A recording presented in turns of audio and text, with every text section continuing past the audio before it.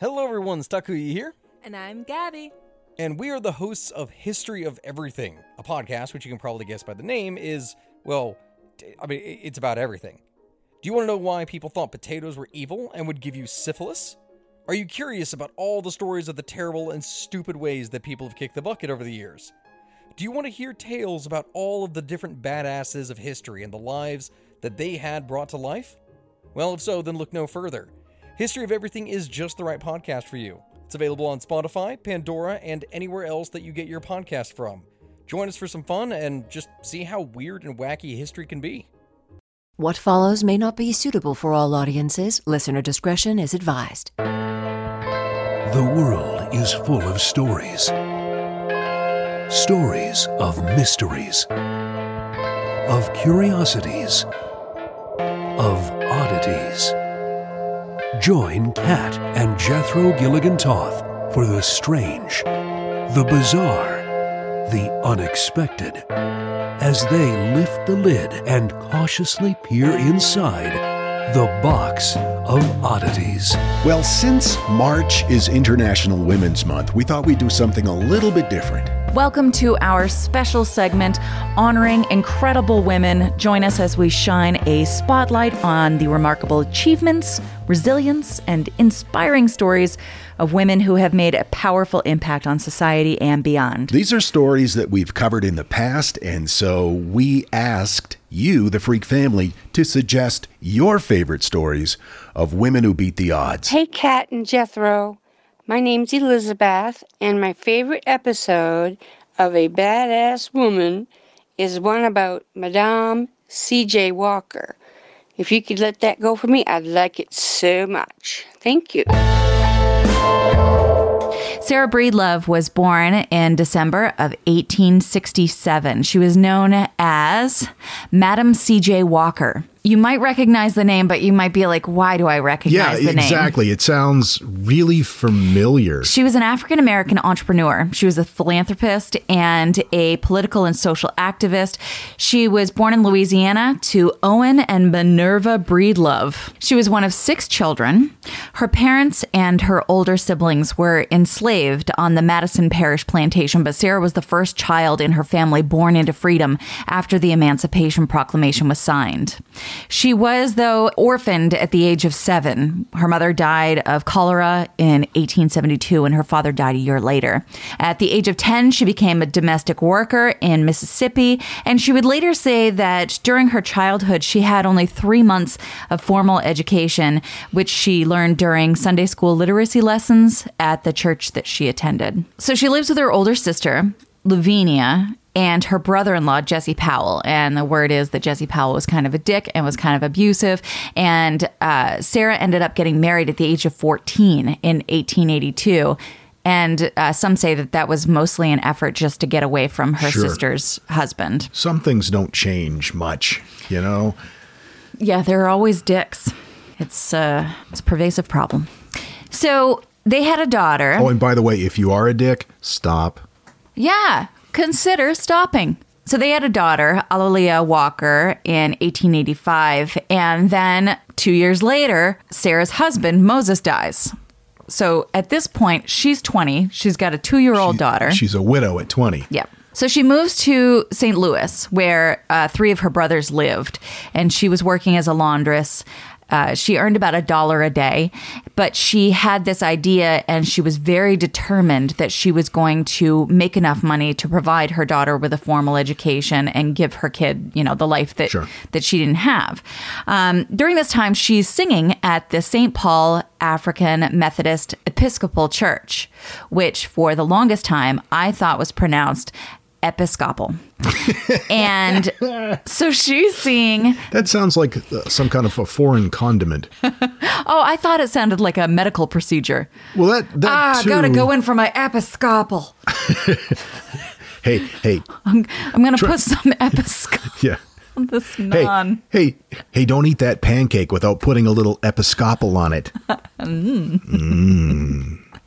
So she's going to this church and she's seeing these fine ladies with their nice hats, and she's got this dream for her daughter, and she's just really focused on making something of herself. She's also going through this really rough time with her skin and her hair. It was very common among Black women at that time to have scalp issues. She experienced severe dandruff and other scalp ailments, including baldness to a certain point, because of skin disorders and the application of products that they offered that included things like lye. You know, you can't put lye on your scalp all the time. It's not good for it. You put the lye in the coconut. Right. That's different. Right. And don't put the lye on your coconut. Never mind. Ain't there nothing I can take the scalp aches. Anyway. Yeah, keep in mind at this time that most Americans, or at least many Americans, didn't have indoor plumbing and central heating and electricity. There's lots of issues with illness, poor diet, you know, and then when you're making $1 a day, it's hard to spend that extra dollars on making sure that your scalp is nice. It's just, you know, it was a rough time. She did, however, have brothers who were barbers, so she had some understanding of hair care. And then she got a job as a commission agent selling products for Annie Malone. Annie Malone was an African-American hair care entrepreneur and the owner of the Poro Company. So this was right around the time of the Louisiana Purchase Exposition, which was also known as the World's Fair at St. Louis. It was in 1904. Sure, meet me in St. Louis. This thing was huge. I had no idea. I mean, I knew that these expositions and the World Fair kind of things were huge, but I didn't realize they were $15 million of capital huge. Yeah, in 1904? Sure, people came from all over for the World's Fairs in those days, especially. Now I want to watch Meet Me in St. Louis. We can. Clang, clang, clang goes the trolley. Well, it's our date day, so ooh, okay, yeah, we can watch a movie and have some delicious celebratory date day foods. What was I saying? Oh, yeah. So it was huge. It was a big event. But overall, sales there were kind of a bummer because the African-American community was largely overlooked and ignored. And Sarah was kind of bummed by this because this is how she's making her money now. Mm-hmm. And she's also feeling like, hey, if $15 million goes into funding this stupid fair, why can't we be represented as well? So she remarried in 1894. She ended up leaving that guy around 1903. So at this point, she's widowed and divorced.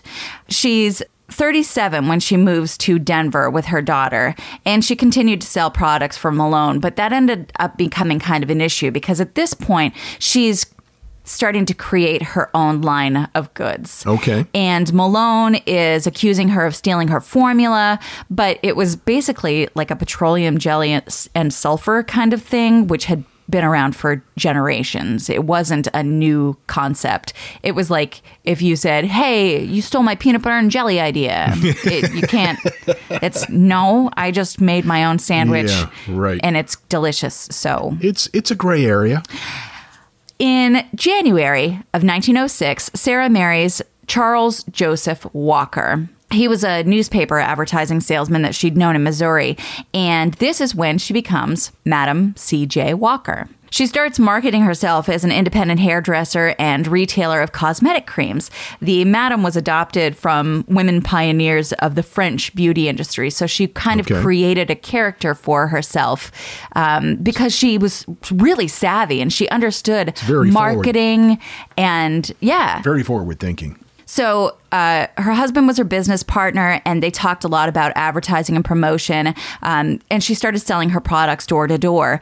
And as part of selling these products, she also started teaching women about how to groom and style their hair. It wasn't just here, buy this pomade. It was here, let me show you how to make this work for you. Okay. And by 1906, she's actually doing pretty well, and she's put her daughter in charge of the mail order operation while she and her husband traveled throughout the southern and eastern United States to expand the business. And she decides to set up shop in Indianapolis in 1910. She established the headquarters for the Madam C.J. Walker Manufacturing Company.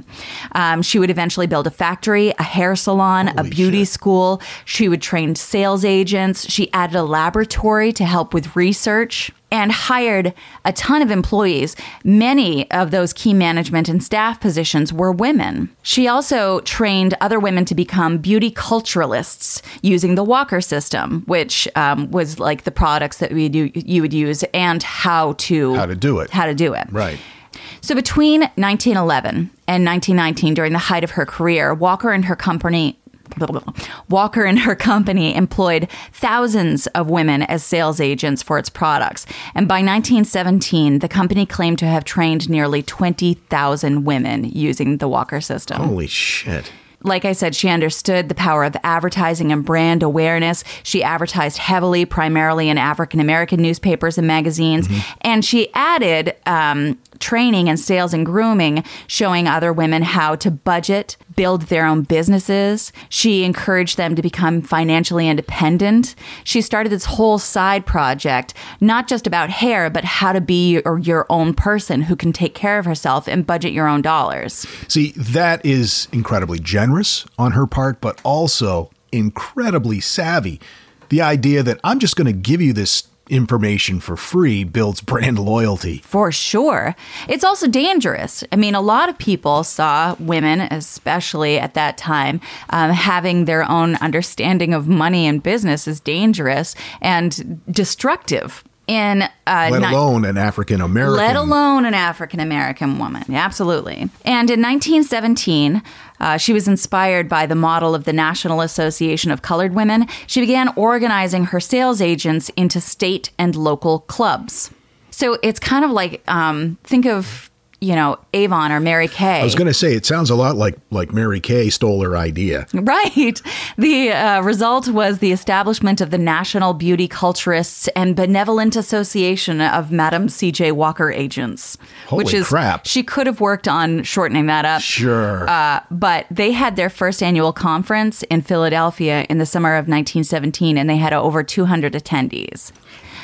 During this conference, she gave prizes to the women who sold the most products and brought in the most agents, which is like any other direct sales company that you know of. Right, your friends sell something, and they're always trying to get you to sell it too. You know this model, and she was one of the forerunners of like, this is what we're going to do.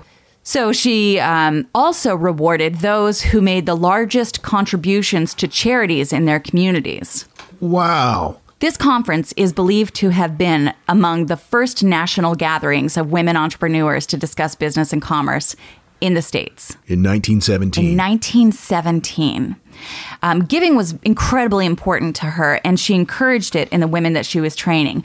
She helped to raise funds to establish a branch of the YMCA in Indianapolis's Black community, pledging $1,000. She also contributed scholarship funds to the Tuskegee Institute, various churches, schools, the Palmer Memorial Institute in North Carolina. She was also a patron of the arts. In 1918, the National Association of Colored Women's Clubs honored her for making the largest individual contribution to help preserve Frederick Douglass's Anacostia House. Before her death, she pledged $50,000 to the NAACP's anti-lynching fund. At that time, that was the largest gift from an individual that the NAACP had ever received. 50 grand. 50 grand in 1919. That's crazy money. That is crazy money back then. So when she did die, it's 1919, and she bequeathed nearly $100,000 to orphanages, institutions, and individuals. And her will directed 2/3 of the future net profits of her estate to charity. So she wanted to know that even after she was gone, everything that she had helped to build was going to keep giving. So she didn't really have the company that long. She died in 1919. She built that company quickly. The headquarters for the Madam C.J. Walker Company was built in Indianapolis in 1910. So 1906 was when she left to do the.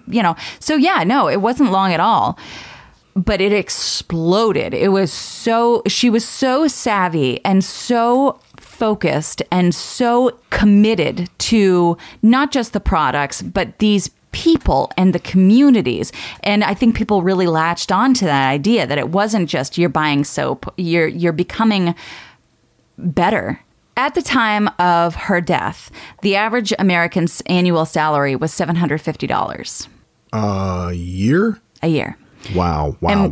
And when she died, she was considered to be the wealthiest African-American woman in America. Her estate was worth an estimated $600,000 upon her death, which in today's money, I worked it out, is about $8,896,156. Not bad. Although she was eulogized as the first female self-made millionaire in America. According to the New York Times, she said in 1917 she was not yet a millionaire, but she hoped to be at some time. The legacy actually continues. She's got a couple of properties listed on the National Register of Historic Places. Villa Lawaro is a mansion that she built in Irvington, New York, in the mid-1910s. And it is mind-blowingly gorgeous. It's on the National Register of Historic Places, as well as the Madam Walker Theater Center in Indianapolis, which was originally the manufacturing company where she started in Indianapolis with what eventually had the factory and the hair salon and the beauty school and all that. So it's incredible how much she was able to amass in such a short period of time. You know, you hear so many stories about people that come from humble beginnings, and then they achieve a high level of success and turn into fucking assholes. Yeah. You know, money ruins people in many cases. Mm-hmm. How refreshing it is when you hear a story like this of somebody who comes from humble beginnings like that, achieves huge success, and then gives most of it away. Yeah. Wow. Yeah. And like I was talking about earlier, it's one of those stories that I recognized the name, but I didn't know the story. And so when I started reading this, I just kept going, oh my God, oh my God, oh my God. And I kept reminding myself of the years that I was talking about. Like, so I'm reading this and I was like, oh, wow, she built this manufacturing thing. Oh, in a laboratory. And I'm like, okay, hold the phone. Wow. It's 1910. Mm-hmm. And she's an African-American woman. Right. And she and her husband, CJ, Charles, she and Charles Walker ended up divorcing in 1912. So most of this, she did on her own. On her own. Yeah. You know, he was there during the beginning stages and helping to get it set up, and they were business partners. But they got divorced in 1912. She kept that name and did pretty okay. C.J. Walker sounds like the name of a really bad 1980s radio morning show host. Hey, it's C.J. Walker, everybody. Like that. It's true. Yeah, I worked with a bunch of C.J. Walkers in my career. I know. So that's the magical story of Madam C.J. Walker. Very, very interesting. I had no idea. And again, I had recognized the name, and not because I had worked with somebody with a name like that in radio, but it's one of those names that you go, yeah, I know that name, but I don't know where that came from. It's like when you see an actor in the movies and you go, oh, I know that guy. Who is that guy? He's that guy that was in that thing. That guy that was in that thing. Yeah. But what an amazing story. Thanks for bringing that to light. Judith Love Cohen was an employee at NASA in the 1960s. She was responsible for helping to create the abort guidance system, which rescued the Apollo 13 astronauts.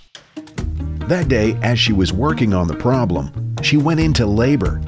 So she took a printout of the problem she was working on and went to the hospital. She called her boss and said she had finished the problem, and then gave birth to actor and comedian Jack Black. The Box of Oddities with Kat and Jethro Gilligan Toth. All right, so it's my turn. Yeah. Here we go.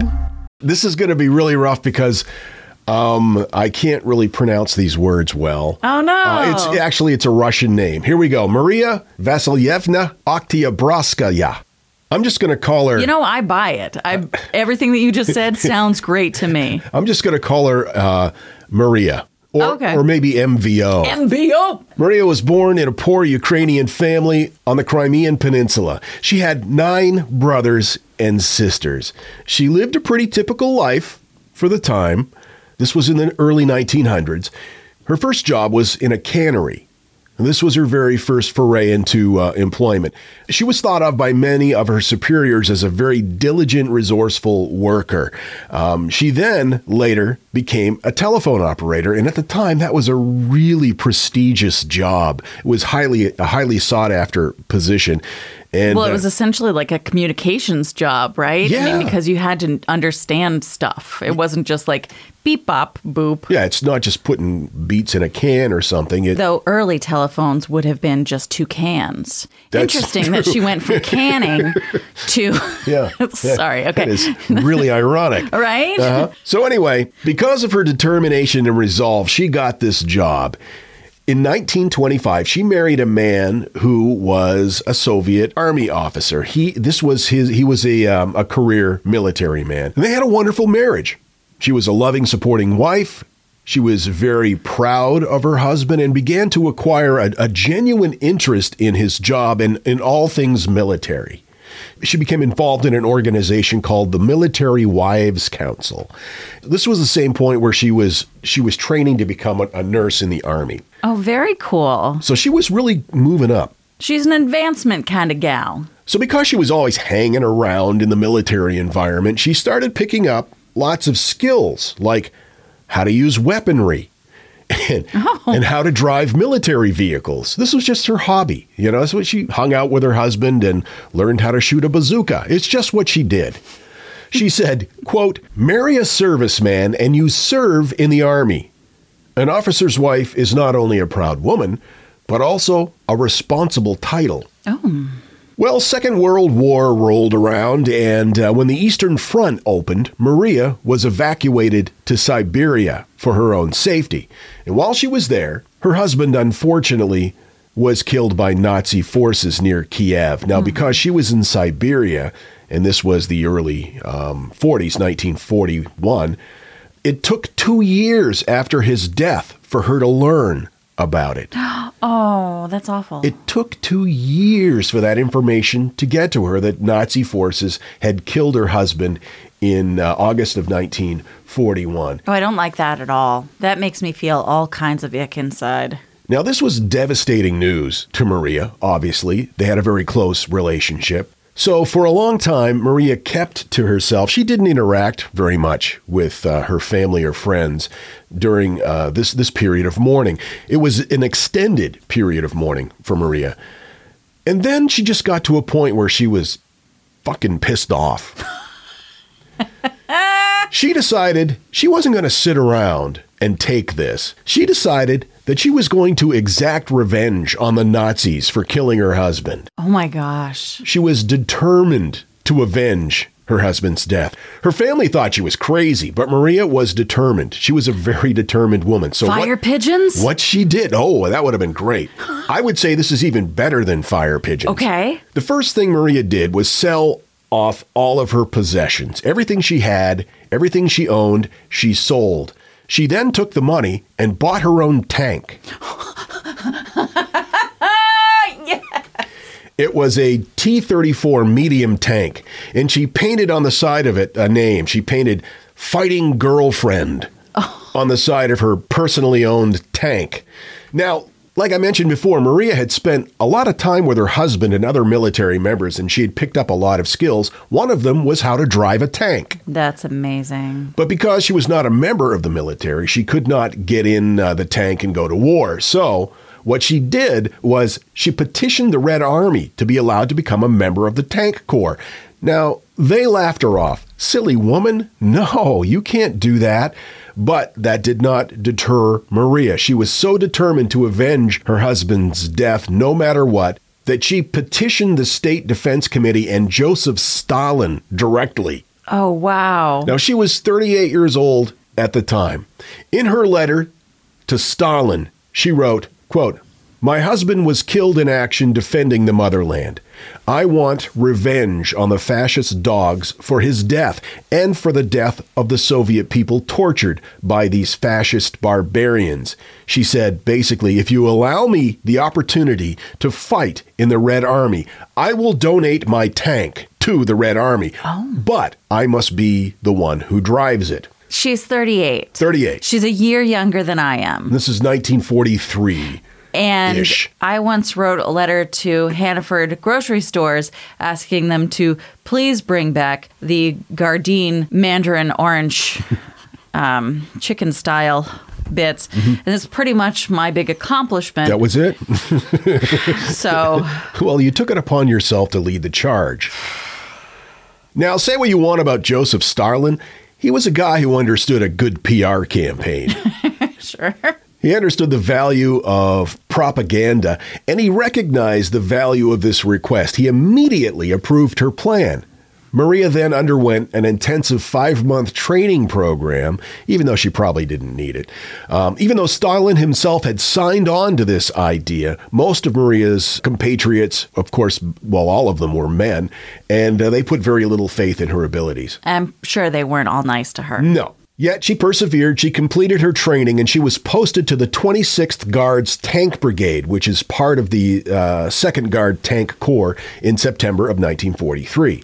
I keep thinking about like what, like in Gone with the Wind, you know, what women could do to help the war effort was like give them their jewelry and stuff. Sure. And in this case, it was like, I brought a tank. She was given the duties of driver and mechanic. Soon, Maria, in her tank, the fighting girlfriend, emblazoned on the side, took her T-34 medium tank into battle. Oh my gosh, I want a piece of art with Maria and her tank.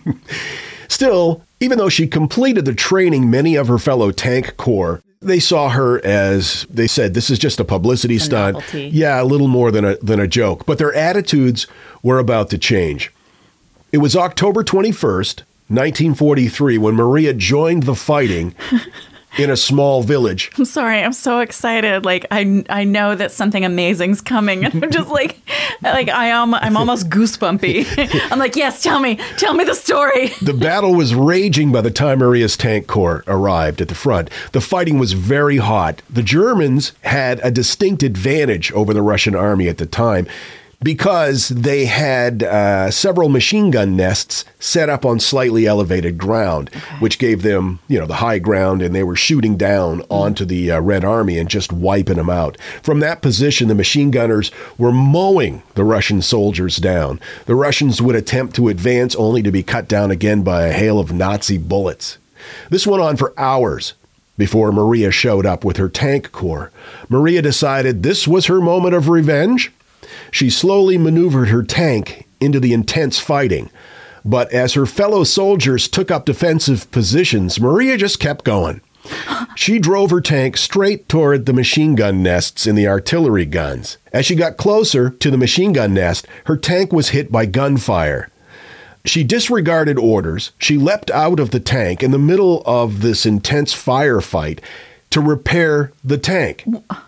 So she repairs the tank, jumps back into it, continues approaching the machine gun nests and artillery guns. She sustained more hits the closer she got, but she kept going. And then she just drove her tank right over the fucking Nazis. She just ran them over. A large, dozens and dozens of Nazi gunners. They were crushed beneath Maria's tank treads. That must have really felt good. I wonder if she stopped and backed over him a couple of times just to make her point. This disabled all the machine gun nests and the artillery guns nearby. Single-handedly, she did this. Wow. She was then promoted to the rank of sergeant. And all of a sudden, her tank corps is like, ooh. We always thought you were really good. Yeah. It was a month later, the 17th and the 18th of November, that Soviet forces had captured a small town in German territory. During the attack, her legend was elevated even further because of her skilled tank driving. On the 17th of November, she took part in an assault on German positions. Again, her tank was disabled by mortar fire. An artillery shell actually exploded near the tank, and it caused the tracks to come off.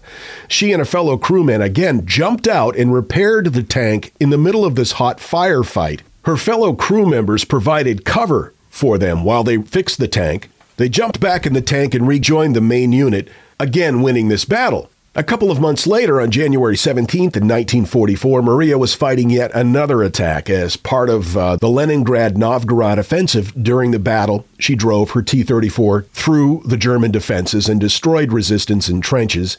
And the machine gun nests again. She just drove over the Nazis. Unreal. Her tank crew also destroyed a German self-propelled gun. The tank was hit by German anti-tank shells. Again, the tracks came off. They were immobilized. She jumped out of her tank again in the middle of the firefight. Heavy fire, small arms, and artillery shells bursting all around her. She managed to repair the track, but as she was back in the tank, she was hit in the head by a shell fragment and lost consciousness. After the battle, she was transported to a Soviet military field hospital near Kiev. She remained in a coma for 2 months, but finally passed away on March 15th, 1944.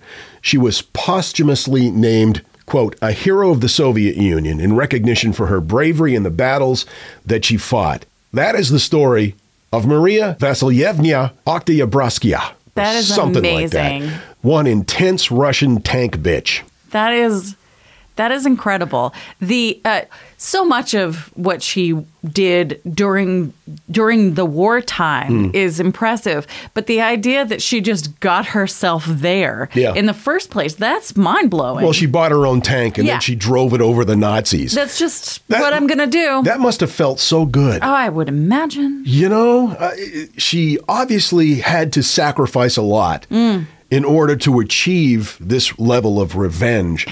When she broke through their defenses and just started running over the Nazi machine gun nests, I just picture her in her tank, you know, just laughing her ass off, sipping a tab, you know, having a good time, maybe lighting up a cigarette, just watching the show. That was incredible. Well, I know how you love a good revenge story. You know I do. You know I do. Well done, Maria. Most of my information came from allthat'sinteresting.com and Wikipedia. Oh, I wanted to mention earlier today I was on the Freaks Group Facebook page, and it had been a while since I had been on there, and it's just amazing to me how much it has grown and how great the community is. How many people are asking each other for boosts? Yeah, there's over 6,000 members now, and they are so supportive and so kind. And, you know, Facebook is not a place known for its kindness. No. So it's really impressive how few issues we've had in the group. And that's, in large part due to our mods. We have amazing moderators in the group. We sure do. Sam, Sonia, Kat, Katie, Aaron, and of course me. I mean, I pop in and I'm all like, hey, stop that. But for the most part, it's just them doing amazing stuff. And you all just creating this community and environment of not shittiness. I love it. Yeah, and boy, do we need it nowadays. A place one can go and not be bombarded with shitty attitudes. Yeah. So thank you for that. It's glorious. I'm very proud to be associated with that movement. And if you haven't had a chance to join the Freaks Group, A Box of Oddities podcast, you can search it out on Facebook and submit your request. One of our fine moderators will check you in, and you have to answer a couple questions, and then you'll be one of us. There's just one question, and it's basically, do you promise not to be a dillweed? When talking about pirates, it's easy to conjure up the image of a swashbuckling man swinging from ropes, dueling with a sword, and yo-ho-hoing while drinking rum on a dead man's chest. But what a lot of people don't realize is that a high percentage of pirates in those days were women. They would keep their identities secret, for the most part. If they were in a duel with another male pirate and bested them, at the moment their opponent lay dying, the pirate women would expose their breasts to show their enemies that they had been vanquished by a woman. The Box of Oddities with Kat and Jethro Gilligan-Toth. Hi, my name is Valerie, and my favorite story for Women's History Month is The Night Witches. Whoosh, whoosh, whoosh. It's June 1941. You know I'm going with this. Adolf Hitler has launched Operation Barbarossa, his massive invasion of the Soviet Union. And by the fall, the Germans were pressing on Moscow. Leningrad was under siege and the Red Army was struggling. The Soviets were desperate. Along comes Marina Raskova, known as the Soviet Amelia Earhart, which I don't know why she can't just be Marina Raskova. Why does someone always have to be the something something? Yeah. Just let them be their own thems. They have to be the Russian version of something American. Right? Yeah. It's gross, right? I guess. I'm sorry. Whatever. Anyway, Marina Raskova's rad, and she is a trained singer and musician, and she had been the Soviet Air Force's first woman navigator and had quietly worked for the NKVD, which is the Soviet Secret Police. Okay. There's a lot of destruction going on. They're in the middle of a war. And she has been getting a lot of letters from women all across the Soviet Union wanting to join in on the World War II effort. Now, of course, they're allowed into outlying positions. They can support the men, the boys at arms. They can cook and type for them. Right. But they wanted more real roles in the fighting. While they've been allowed to participate in the supporting roles, they wanted to be gunners and pilots. They wanted to fly on their own. Many of them had lost people. Many of them had lost homes, and they wanted to be a part of this fight. So according to History.com, seeing an opportunity, Raskova petitioned Soviet dictator Joseph Stalin to let her form an all-female fighting squadron. What? Ultimately, the only air squad that belonged exclusively to the Dominion of Women was the 588th Night Bomber Regiment, the Night Witches. Wow, that's awesome. So she personally went to Stalin and pitched this idea? That's the word. That's incredible. That's pretty ballsy. Well, like I said, the Soviet Union was desperate at this point, and there were so many women who wanted to help in whatever way they could. So where every single individual in this group, from the pilots to the commander to the mechanics, they were female. Raskova quickly started to fill out her teams. From more than 2,000 applicants, she selected around 400 women for each of the 3 units. Most were students ranging in age from 17 to 26. Those selected were moved to Engels, which is a small town north of Stalingrad, to begin training at the Engels School of Aviation. So Steve Prowse, author of the screenplay The Night Witches, which is a nonfiction account of the little-known female squadron, spoke a lot about this amazing group of ladies. And according to him, they underwent a highly compressed education. They were expected to learn in just a few months what it took soldiers years to grasp. And each recruit had to train and perform as pilots, navigators, maintenance people, and ground crew. They all had to know how to do all of it. And they needed to sew their own uniforms. No. No? No. They were given uniforms. Okay, good. They didn't fit them, but they were given uniforms. They were also given very outdated equipment. Their planes were actually crop dusters. What? They were never intended for combat. They were called the Polikarpov Po-2, which is a 2-seated open cockpit biplane made out of plywood with canvas pulled over it. Holy shit, that was antiquated even in 1941. It offered zero protection from the elements. And at night, the pilots were flying, it was sub-zero temperatures. That's like World War I technology. Maybe. It is. Yeah. The Red Baron flew an open cockpit It's biplane. nuts. I mean, you think about how cold it is on the ground at sub-zero temperatures, let alone in the air, flying at these speeds. Though, to be fair, they weren't flying very fast. Prowse said that the military, which was unprepared for lady pilots, offered them very meager resources, and the uniforms that they got were male soldier uniforms. So they had to make them work, and the oversized boots that they were provided, he said that many of them tore up their bedding and stuffed their boots that they would fit, and it also provided a little warmth, for those sub-zero temperatures. I imagine. The upside to these tiny little planes was their maximum speed was slower than the stall speed of Nazi planes, which meant that these little tiny wooden planes could maneuver faster than the enemy, making them very hard to target. they could also take off and land in places that other planes couldn't. Like fields and things Exactly. like that. Yeah. Because they're crop dusters. Exactly. The downside, though, when coming under enemy fire, the pilots had to duck by, sending their planes into dives because none of them had any sort of self-defense. No bulletproof canvas. No. In those days. No, for sure. And if they were hit with like a pyrotechnic charge, they would just burst into flames. Good God. So due to the plane's limited weight capacity and the military's limited funds, the pilots also lacked some of the other luxury items that their male counterparts enjoyed. Things like parachutes. Oh, yeah. Well, parachutes aren't very slimming, sweetie. Why are you being weird about this? I'm pointing out social injustice through satire. Okay, well, stop it. It's weirding me out. Like I've never weirded you out before. They didn't have radar. They weren't allowed to carry guns or radios. Instead, they were given tools like rulers. And cheese graters for when they made pasta for the rest of the troops.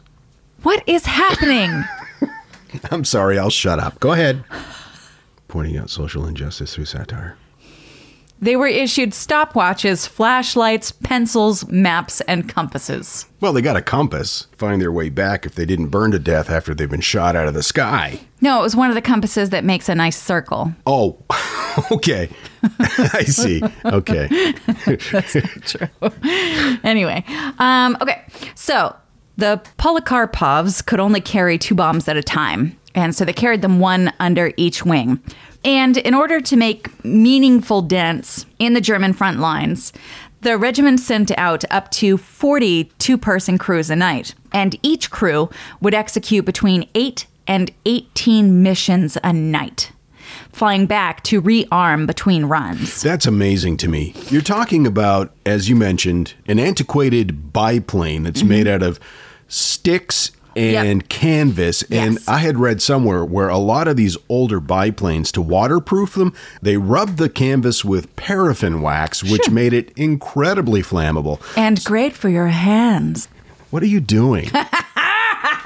It's not so fun now, is it? But then, you strap a couple of incendiary devices to it. It just seems like a bad idea to me. I mean, that is essentially a flying wick. Not a witch, a wick. Though also a witch. So the weight of the bombs forced them to fly at lower altitudes, which made them much easier to target, which is why they only flew night missions. The Germans nicknamed them the Nachthexen, or night witches, because of the whooshing noise that their wooden planes made.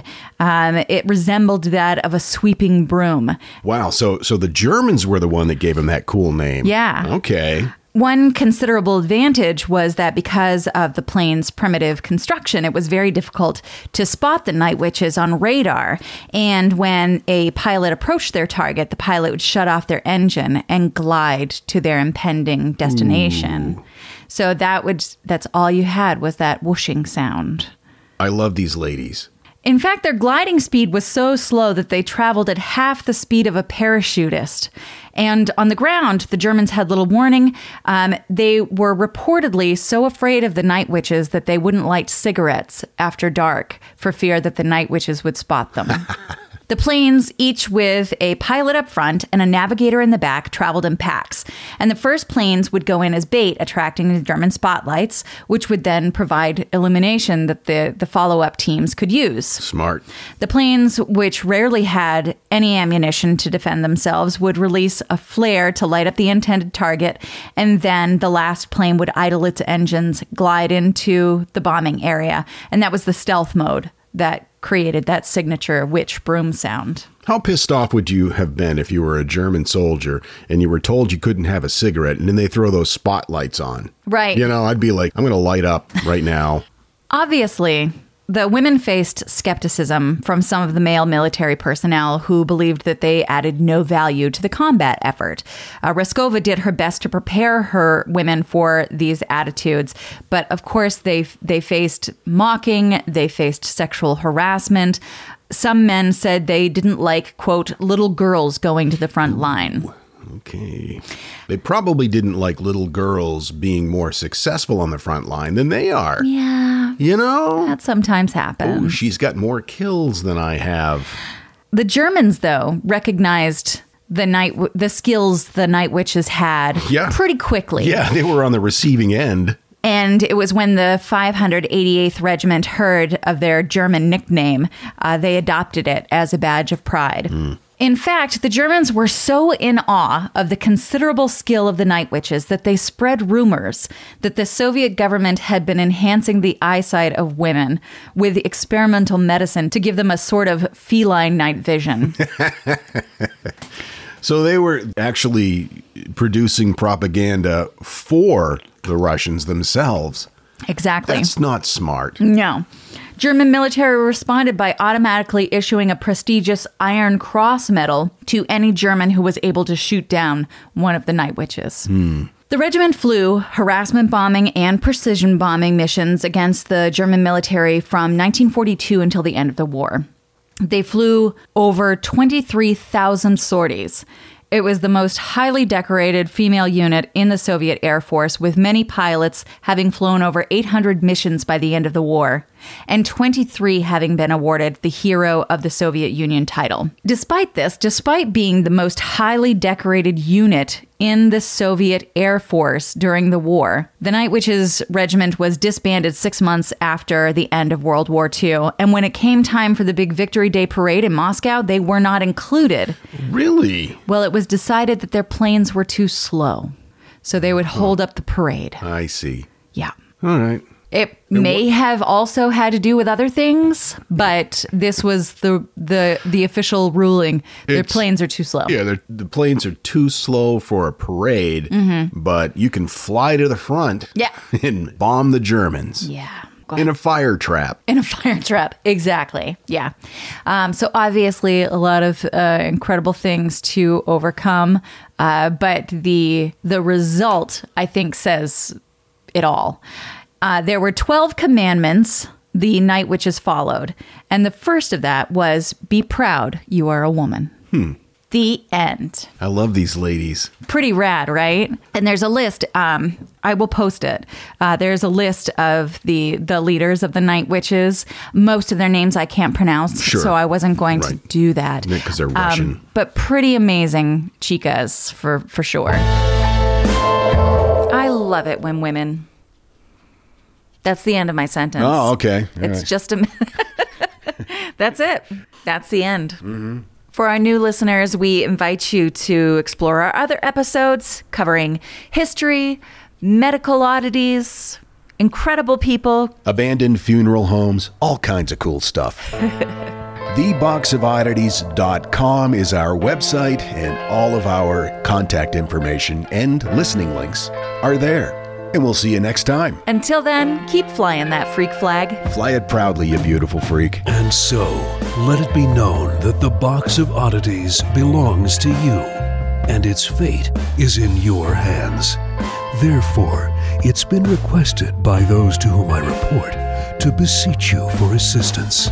We ask but one thing of you, to provide a 5-star rating and a positive review. True, that is 2 things. However, 'tis merely a 5-star rating and a positive review. Also, subscribe to us. Okay, so 3 things is all we ask. 3 things and 3 things only. Henceforth, the Box of Oddities commits to the telling of stories. Stories of the strange, the bizarre, the unexpected. We wish to offer our deeply felt gratitude and appreciation for your patronage. TheBoxOfOddities.com. Copyright 2024, all rights reserved.